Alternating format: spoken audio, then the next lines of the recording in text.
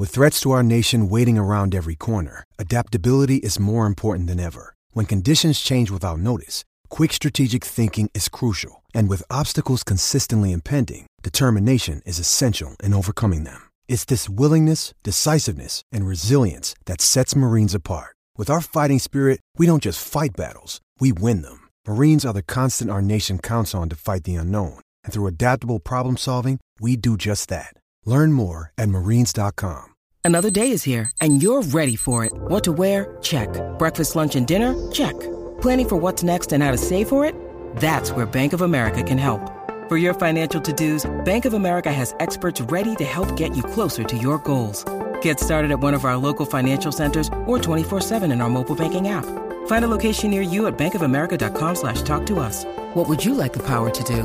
Mobile banking requires downloading the app and is only available for select devices. Message and data rates may apply. Bank of America N.A., member FDIC. Mother's Day is around the corner. Find the perfect gift for the mom in your life with a stunning piece of jewelry from Blue Nile. From timeless pearls to dazzling gemstones, Blue Nile has something she'll adore. Need it fast? Most items can ship overnight. Plus, enjoy guaranteed free shipping and returns. Don't miss our special Mother's Day deals. Save big on the season's most beautiful trends. For a limited time, get up to 50% off by going to BlueNile.com.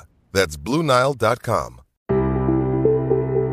Hello and welcome to a new podcast, The Paddock and the Pavilion with Stephen Wallace. In each show, Stephen will interview someone connected to the world of horse racing or cricket.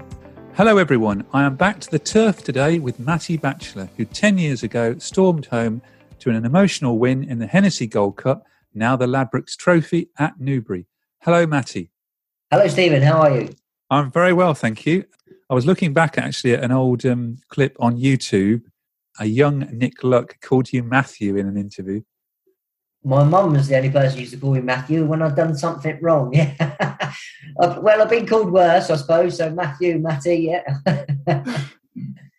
Well, Nick Luck did on this interview anyway. So anyway, looking forward to our chat this morning about your career. Over 300 winners, I believe. Carruthers, Coneygree, and of course, Wocket Boy. That was the worst bit to actually learn before I came on this podcast. But you can do it a lot better than that. But let's start. Yeah, I've had plenty of practice, Stephen. You have, yeah. Well, let's start with Carruthers and a bit of history first. I looked up. You rode him 26 times. You must have known him well, his quirks and his qualities. How was the best way to ride him? I mean, Bradstocks used to ride their horses. They all used to be very similar. Always front running tactics. That was their way. As for quirks, he didn't have any. He was so straightforward. You could have put a kid on him at home. He was just an absolute legend, Stephen. You know, when we first got him, and I think we ran it. I think out of them times, I think there wouldn't be many times that I wasn't out the first four on him. I don't think. Be interested to see that, to look back. Yeah, I don't think there was many times. I didn't ride him once because I was injured. A young lad called Matt rode him at Haydock. And then the other time, strangely enough, is when the season before he ran in the Hennessy, he didn't really have a great season for him. He looked a bit, he didn't feel himself, he didn't look himself, and he ran poorly. And then his first run back was at Cheltenham. And they wanted to try something different, and I got dropped off him, believe it or not. And Noel Feely rode him. And then the next run was in the Hennessy, and I did think I wasn't going to ride him. I'd been dropped off him for Noel. That was it.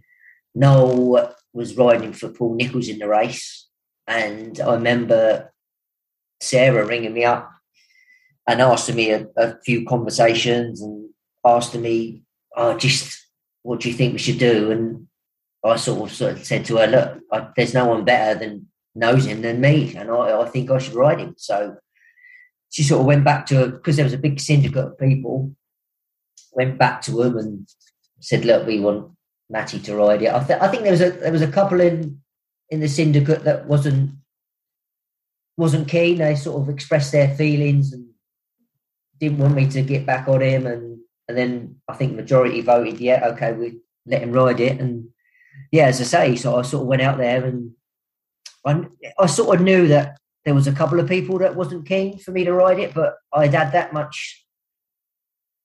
many rides on him. I knew if he was right. You knew him well, didn't you? I knew him well. I was just going to ride him. I'd always rode him, and if he was good enough, he would win.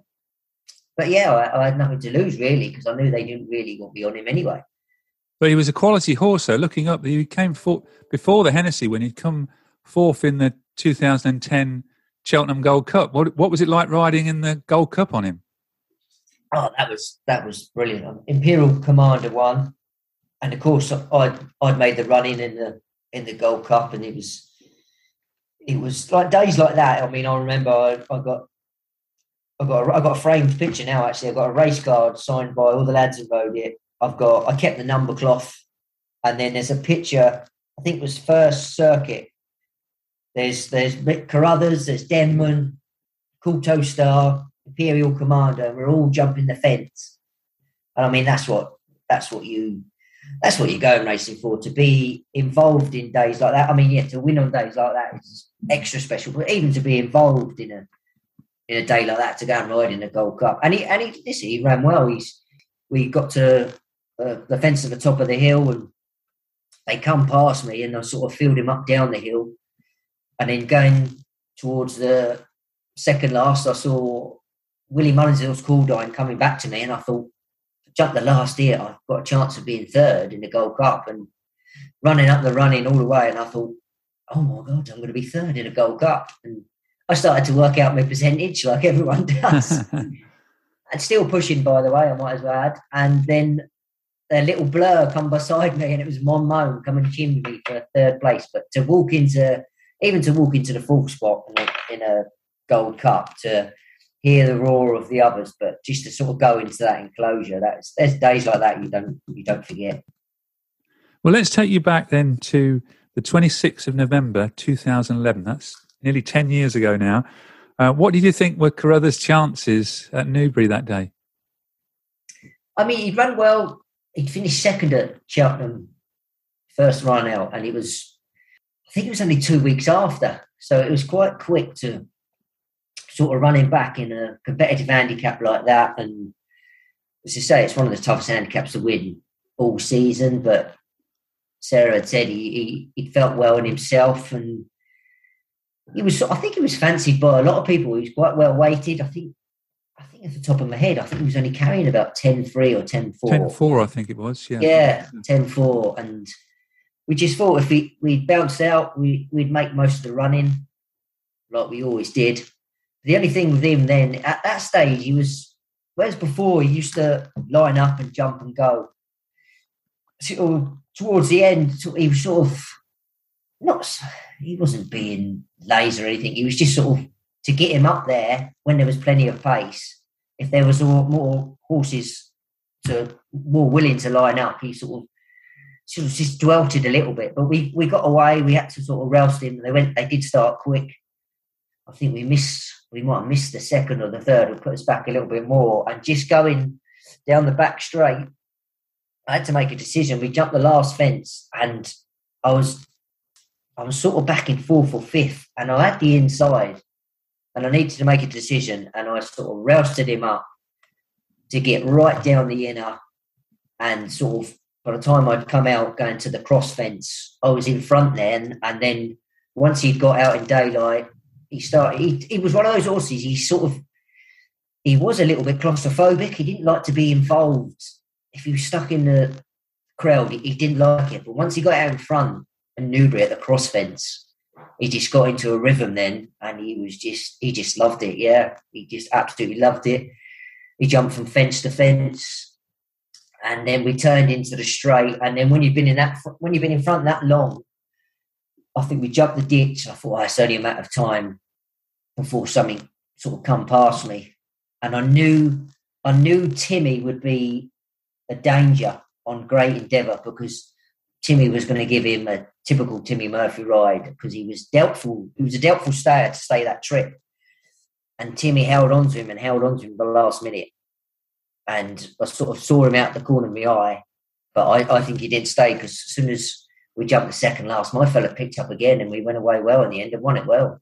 Yeah, you won by 3 3/4 lengths, and obviously a very big race, and you always get some good runners in that race. And looking up Neptune Collonge, who went on to win the Grand National in 2012, was in the race, and also the Giant Bolster, who was forever getting placed in the Gold Cup, also ran in the race. Yeah, that's right. Yeah, Fair Along, the Phillips Hobbs, he was quite a consistent horse as well. And it was an emotional win for you. I was reading that it was the anniversary of your mum passing, I think 6 years before the day in 2011. Yeah. Yeah, that's right. Yeah, mum passed on the Hennessy day, and I had a ride that day. It was Timmy Murphy won it on Dave Johnson's horse. I forget what it's called. Not Comply or Die.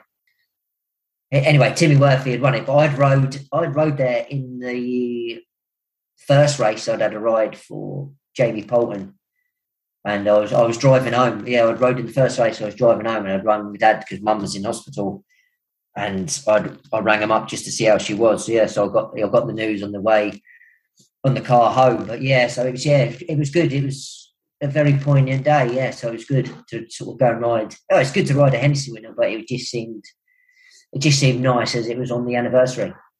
And also with Lord Oakes's connection as the breeder, he wasn't well at the time, so he wasn't at the races as well. No, he was watching it at home as well. Yeah, John, he was a good loyal supporter of mine, and we had some great times, especially in early years when we was over hurdles, and Brothers was winning over hurdles at Grade 2s at Warwick, and he won at Bangor one day. Yeah, John was a real great supporter of racing and a great supporter of mine. Well, let's go back to your beginnings. We've got quite a long way to go back. How did you start in racing yourself? Coming from Brighton.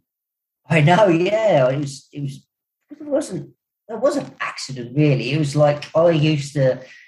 So my parents' house is literally, it must be 300 to 400 yards away from where they pull up at Brighton, across the winning line, across the road. So my parents' house is literally down the road from there. Now, going to school, junior school, senior school, I didn't have a clue that we had a racecourse literally that close, because I'd be out the back door, school, back from school, out in the street, playing football. That was it with my mates. Racing had never, ever crossed my mind. Only when I used to go down to a grandparent's house. Granddad used to love watching racing, so I'd sort of watch it with him and just to spend company with my granddad, really. And then I've got family in Ireland, and we always used to go over and visit around Christmas time or during the summer and stay over for a week or so. And then this one time we was all sort of scratching about, wondering what to do. And my cousin said, "Oh, well, I've got a friend who's got a few horses. We'll go up and see him." Went up and saw him, and then he tacked a few horses up. We all jumped off and went off on a ride. It was only walking, and all of a sudden I said, "Oh, I'd like to sort of have a sort of canter and a gallop," and just sort of went off and done a bit of galloping and a bit of cantering. I was still small now, but I was very small at the time. And he said, "Oh, have you ever thought about becoming a jockey?" And I said, no, didn't really sort of have a clue what it was on about. And he said, "Oh, you're the right size, this and that." And then sort of came back and then looked locally, and Gary Moore's dad was literally 5 minutes up the road from bang opposite the mile start at Brighton Racecourse. So I just started working up there weekends, Saturdays and Sundays, and sort of learning how to muck out and just do all them jobs. And then eventually, we had an old pony up there called Clue, and obviously the kids were very young then. I think Josh wasn't born when I first started. All the other kids were young. So I started having lessons on the pony, and then eventually there's always, every yard's got a quiet horse so that everyone can ride. So then I was riding out in the string and just progressed from there. And then started doing a bit of schooling, and I was never natural. I had a good mate of mine. He used to work there at the time. Funny enough, my dad's best mate, who built the houses where they lived, his son used to ride as an amateur. So we literally lived 6 doors away from each other. So he worked there at the time, and he used to teach me to ride. And like my dad used to say, like, "Oh, how's he getting on?" And he didn't have the art to tell him. He said, "Oh," he kept saying to his dad, he said, he hasn't got it, this kid. He's not the best. But I worked hard at it, and I was very manufactured, and I managed to forge a career out of it. So do you remember your first ride in the 1994-95 season? I do. It was at Windsor. It was a horse called Run to Aubon, and it was lovely owners called the Kiernans. And I used to look after, one of the first horses I got to look after was a horse they used to run on a flat called Invocation. Used to run over 7 furlongs, and I used to look after their horse. And they was always very good. The owners used to come in on a Sunday, and I looked after him. Used to lead him up all the time. And when Charlie said, "Oh, would he be able to ride your horse at Windsor?" I think they knew it wasn't one of their better ones, put it that way. And they was happy to give me a ride around Windsor. And who were you riding for then? That was for Charlie Moore, Gary's dad. Yeah. So yeah, that was the first ride round Windsor Racecourse. But that was quite lucky for me, Windsor, because I had my first ride around there. I had my first winner around there. I was going to ask you when you had your first winner. So it was the same course. Yeah. It was the same course on a horse called Narrawali.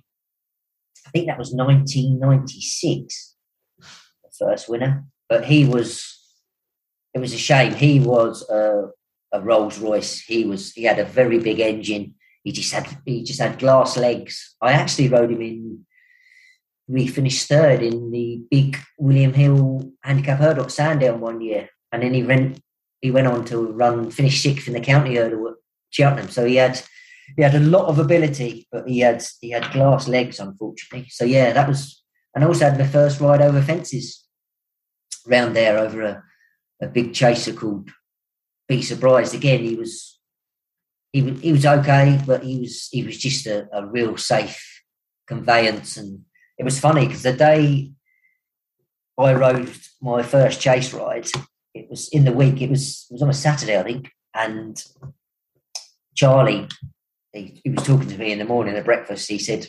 because I'd also had, Gary was down at the yard by then, he was working there as well. And I'd got my flat licence as well. I'd got an apprentice licence. So I was riding a couple on the flat as well because I was quite light, just to sort of tidy myself up a bit. That didn't work. And so Charlie said, you've got a choice. You can go to Lingfield and ride in the apprentice race, 5 furlongs, and ride my horse called Lift Boy. Or, he said, you can go to Windsor and ride in your first chase over 3 mile. A bit of a difference there. A lot of difference, yeah. And the sprinter had a real good chance of winning because he'd won a few. And I was like, oh, no. And obviously, I'd rode over hurdles. So the next phase, I wanted to ride over fences. And this horse was like, he was an old schoolmaster. So he said, have a think about it. He said, let me know what you think. So I'd come out, and Gary had got the gist of the conversation. He'd come up to me. He said, right. He said, go back in there. He said, tell my dad. He said, you can ride in the first at Lingfield. He said, and you will easy make it to Windsor for the 3 o'clock, the handicap chase. He said, you'll do it easy. Not a problem. So at that stage, I was quite sort of scared of Charlie because he'd tell you what he thought. And so I said, oh, Mr. Moore, I said, I was just chatting to Gary. I said, he thinks I'll be able to do the 2 sort of races. He said, I'll be able to ride in the first and I'd have plenty of time to drive to Windsor. He's like, no, you're not doing it. No, you're not doing it. And I sort of started muttering and then luckily Gary come in and he said, Dad, he said, you've got plenty of time. He said, you'll be able to go to Lingfield, get in the car, and he'd be able to go to Windsor and ride in the 3 mile handicap chase, he said. And Mr. Charlie reluctantly agreed. He said, if you don't make it, there'll be trouble and all that. But I had plenty of time. So, yeah, it was great. I went to Lingfield, rode in the apprentice race over 5 furlongs and won that. And got in the car and went and rode in my first 3-mile handicap chase around Windsor and finished 5th. Oh, so you won the first one, but you'd not see that done today, would you? Well, you can't do it today. No, you can't ride it. You can't do it today. Yeah. But, I don't think many be done won a 5 furlong sprint and then rode in a 3-mile handicap chase. But even when you could do it, I don't think many people would have ridden in 2 different formats on the same day. The only one I thought might have done it would have been Vince Slattery. Do you remember Vince? No.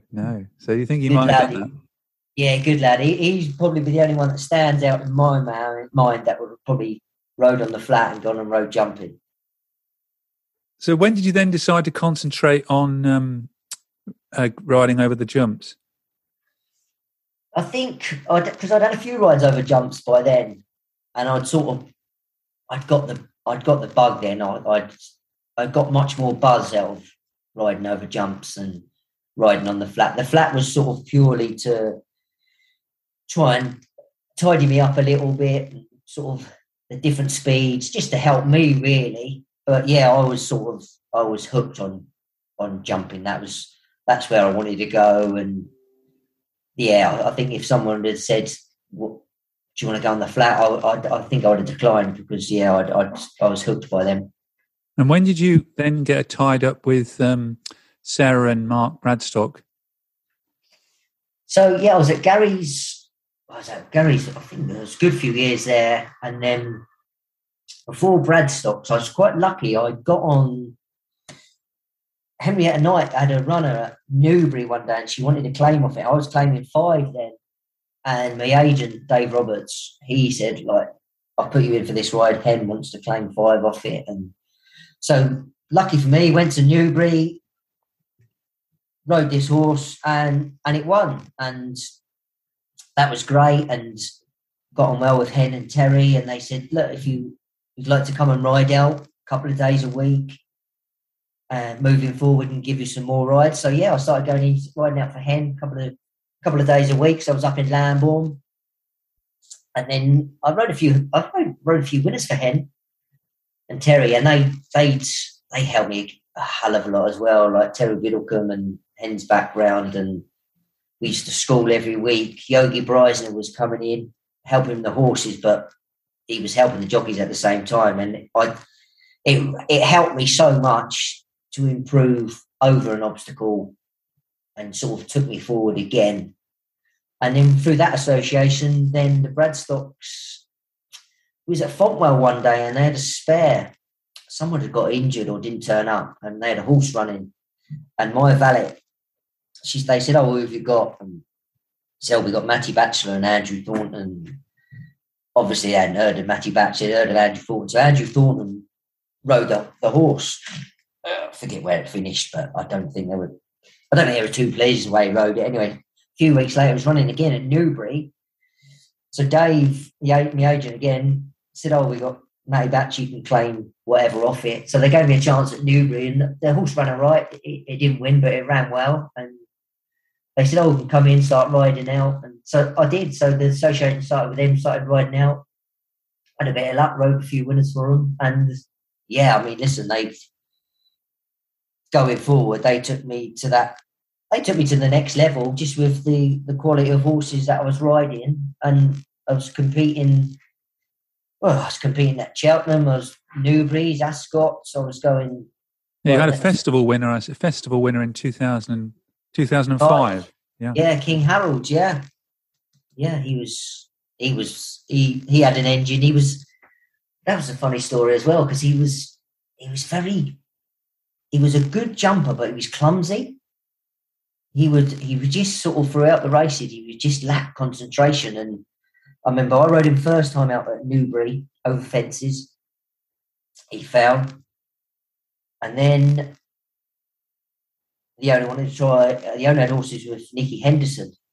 And so Andrew Tinkler rode him next time out at Plumpton. And he was coming to the last. He was going to win. And I think this is where I got lucky, because he was going to win the race. He had it in the bag, and he went to the last again. momentary lapse of concentration, fell again. So he had 2 Fs by his name. So everyone got scratching their head. And so Sarah and Mark sent him up to Newcastle.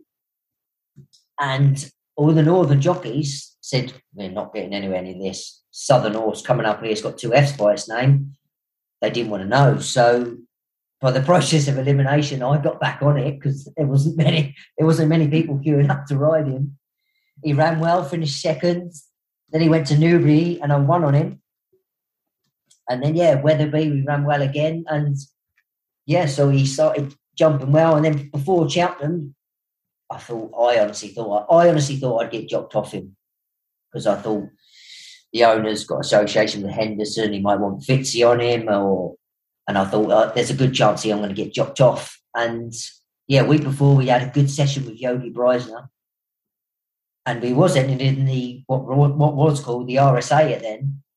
We was entered in that race and the novice handicap because we might not have got in the novice handicap.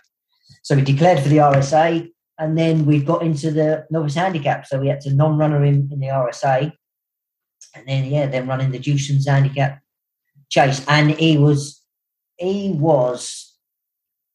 absolutely exemplary that day until the last. He never put a foot wrong. He was class. He nearly fell on a bend because, as I say, he was quite clumsy. He nearly tripped over after the first couple of fences. And then after that, he was foot perfect until the last fence. He jumped it well. We just got in close to it. He jumped it well. And as he landed, his foot slipped again. And I nearly fell off it. He jinked to one side and I was hanging out the side. Managed to get back on. I'd lost the stirrup, kicked one stirrup out, and managed to kick away with no stirrups. And we beat Lac Dudel. And, I had a Cheltenham winner. And then because I'd nearly fell off it and kicked my irons out, I won Ride of the Year on it as well. So I won a Leicester. So it's a double bubble. And, of course, the other horse she rode for the Bradstocks, which is so well known, Carruthers' half-brother, Coneygree, you rode him in his first 6 rides, first 6 races, and won four times. How good a horse was he? Oh, he was the day I first got on him at Utoxeter in a bumper. Yeah, I was looking up. The first time you rode him only when I was doing some research this morning, actually, you first rode him at Utoxeter on the 24th of November, 2011.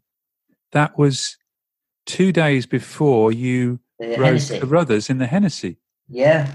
And it was things sort of wasn't really going as well as they had been for the Bradstocks because we'd had a few winners and things were going all right. And then we'd had another few horses and it wasn't really happening really. We'd had a few horses not run well and things like it wasn't going well. And then all of a sudden, Coneygree won at Utoxeter, so it sort of restored everyone's faith, should we say, that Matty maybe be able to ride still. And then after the Hennessy on the Saturday, that was it. Then it was sort of maybe kept me in a job for a bit longer. But he won his bumper well. I think then we ran in a big competitive bumper at Newbury, and he ran well. I think he was a bit over the top. He just needed a break, so brought him back out the following season, and we went back to Utoxeter for his first novice hurdle race round Utoxeter, and I'd schooled him, and he was just. From day one, he was just awesome. And so was the Carruthers, all that sort of family, or Cave Tara. They all just seemed to have natural ability of jumping hurdles or fences. We went to Utoxeter again, usually as Bradstocks wanted to jump out in front. He jumped out in front, and I remember turning into the straight for the last time, and I had to convince myself that I was doing the right thing because I'd convinced myself that I'd gone too early. There was another circuit to go because I was that far clear. I had to go back in my head how many hurdles I'd jumped. And then I got to the second last and heard the comment. It's only because I heard the commentator say, we're approaching the second last, that I knew I hadn't made a massive boo-boo. And because I just couldn't believe how far clear I was. It was a great performance, and I was just like, wow, we have got something special here. And then you won at Cheltenham with him as well, didn't you? Yeah, his next run was at Cheltenham in a Grade 2, and I thought, obviously I knew that he'd felt that he had all the attributes. He felt like a good horse. I thought he was a very good horse. And then to go to Cheltenham in a Grade 2, I thought, well, we could have won another novice somewhere first, but we've stepped straight up to Grade 2 company. It was quite a competitive race.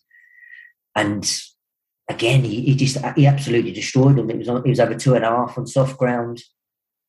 And he galloped him into the ground. I remember the lads afterwards coming back in, and they all thought I was going quite quick, but I was just, and that's always a sign of a good horse. I felt like I was going no gallop at all.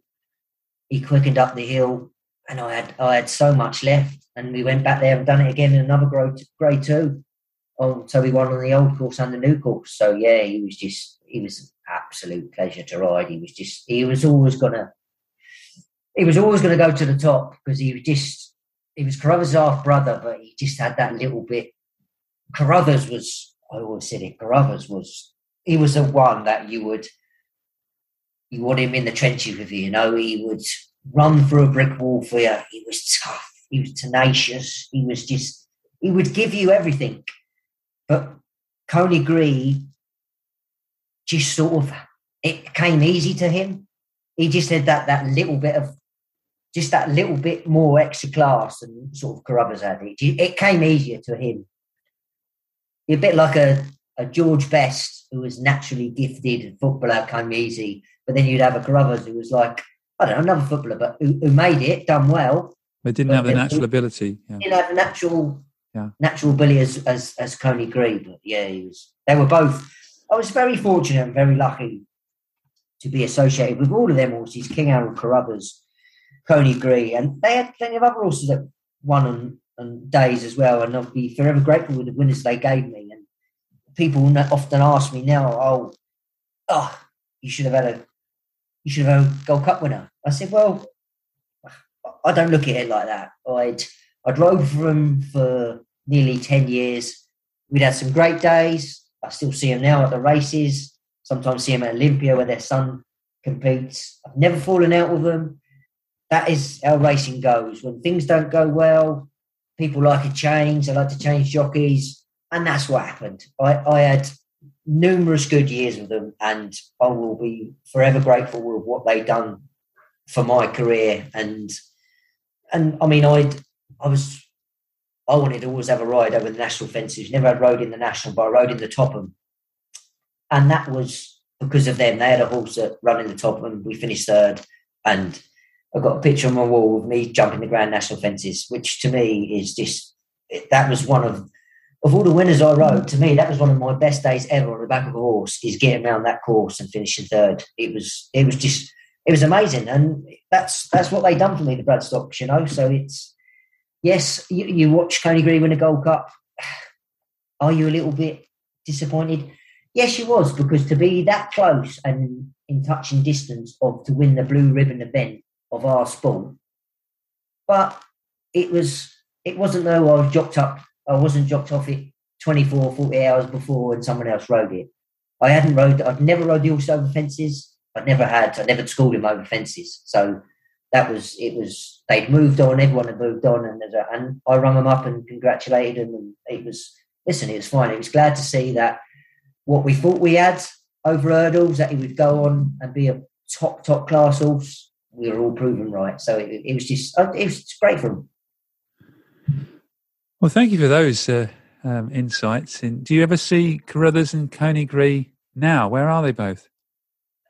They're still up at the yard, up at Bradstocks, and I keep saying I did ask if whenever Carruthers retired, He went point to point in, didn't he? Carruthers did. Lily, their daughter, won a point to point on him, and I saw a video not so long back. Actually, they had visitors at the yard, and he's still in the yard, Carruthers, and I think they had a little kid, only I think it was only about 2 or 3, and they plopped him on Carruthers, and he was just walking around the yard. I mean, he was just an absolute gentleman. He was the best. And unfortunately, King Harold, he passed the other day because a girl, they gave him away, and a girl had him. She was competing him in shows and all that. And he passed away the other day, and she'd asked Cheltenham, she had him cremated, and I think they've kindly let her spread some ashes on the racecourse for him. So it was good, yeah. Well, you've also got the unique achievement of winning a Grand National, a Champion Hurdle, and a Derby. Now, you won a Derby in Jersey, and won a Grand National and a Champion Hurdle in Sweden. How on earth did you do all those 3? Again, that was just through bumping into people and being in the right. I mean, I think racing is being in the right place at the right time. And I was going over to Norway. I had friends, lads have been going over there for years, and because they always used to fly jockeys over there. And again, it was Jim Colotti, best mate fame. He was going to ride in Norway. He couldn't make it, so he's changed his mind the day before. A good friend of mine used to ride over here. He went over to America, had a lot of success, was Xavier Ice Peru. He said, I'm going to Jersey tomorrow, Batch. Do you fancy coming? I said, right. I said, I've got to go to school, but if I can get out of schooling and come to Norway, I said, I'll do it. So I rang up the trainer, and it was Jim Wilson. Do you remember Jim Wilson? This is Little Al. Yeah, Jim Wilson, yeah. So I rang up Mr. Wilson and said, look, I've got a chance to ride Norway. Is it all right? Can I ride to school next week? He said, yeah, no worries, go to Norway. So I went to Norway, got on a horse, it won. So I ended up working over there for 2 months, going over there, rode a few winners over there. They took horses to Sweden. That's hence how I got to win the Swedish Grand National and the Champion Hurdle. So, yeah, that was good. And then, Jersey, that was just through a mate of mine used to work down at Martin Pipes, Gordon Schenkin, and he knew Jamie Moore. And he asked Jamie to go over there initially, and Jamie was quite busy. He said, why don't you ask Batch to go over? So he started getting me over to Jersey. So, yeah, rode over to Jersey, the Jersey Guineas, won the Derby, and won 3 Champion Hurdles 3 years in a row in Jersey. There's not many people. One for Sir Alex Ferguson. There's not many people who have done some of the things you've done. What with this 5 furlongs, and then doing a chase on the same day and winning a Jersey Derby and a Guineas.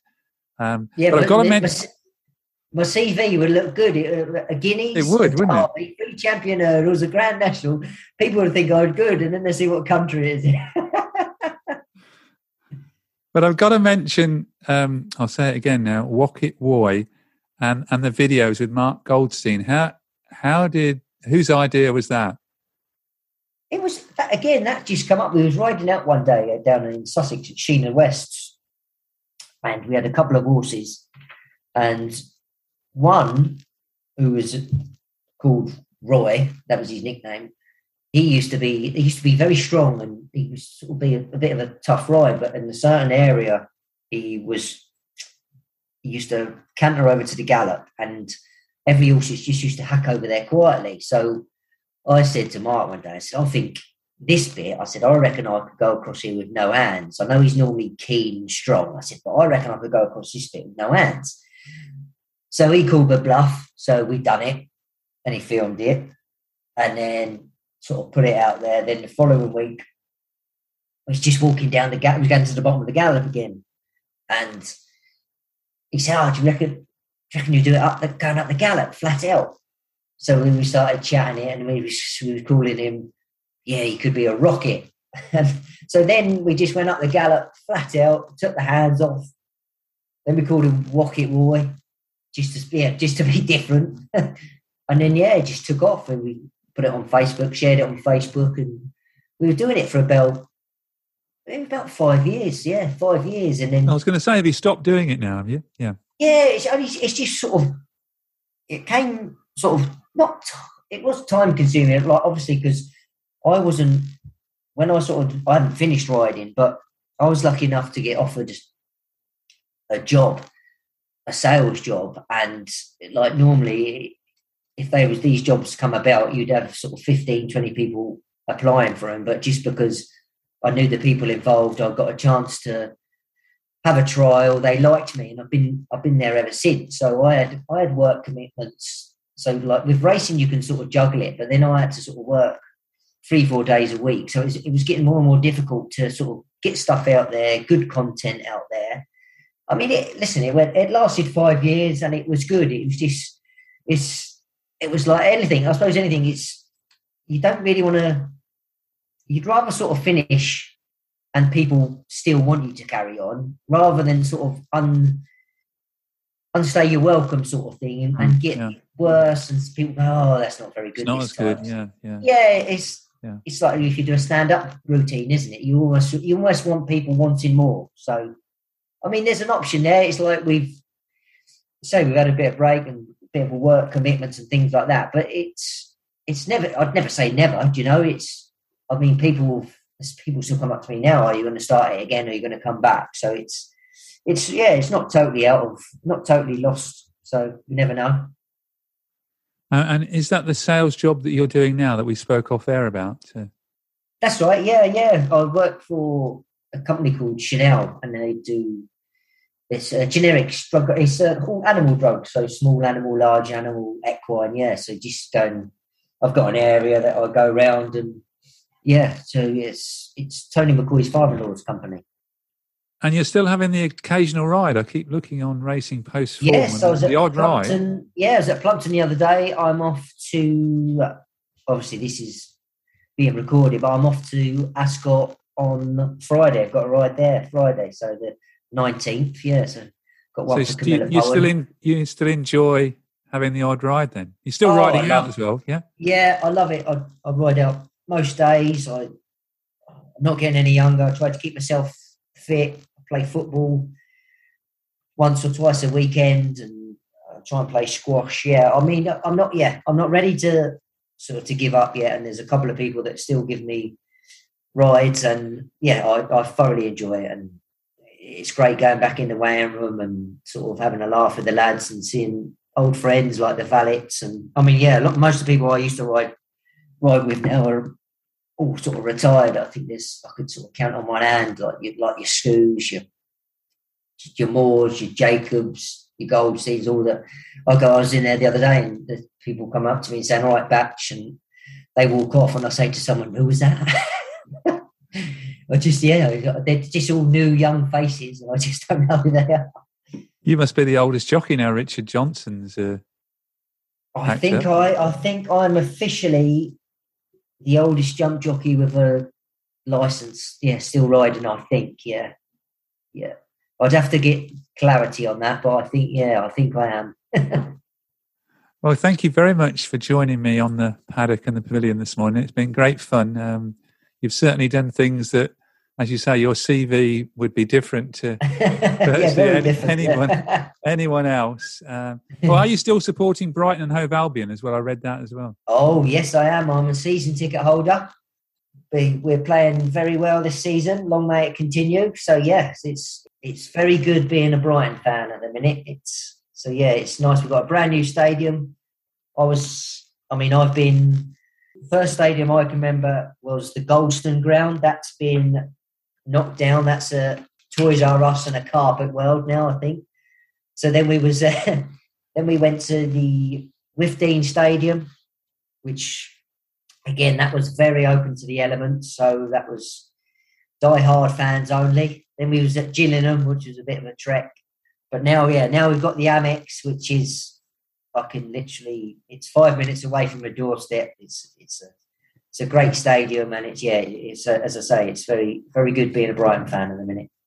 Well, thanks again. 10 years ago, I say you won the Hennessy, now the Ladbrokes Trophy. You'll probably be on the TV in a week's time. Fingers crossed. Here's hoping.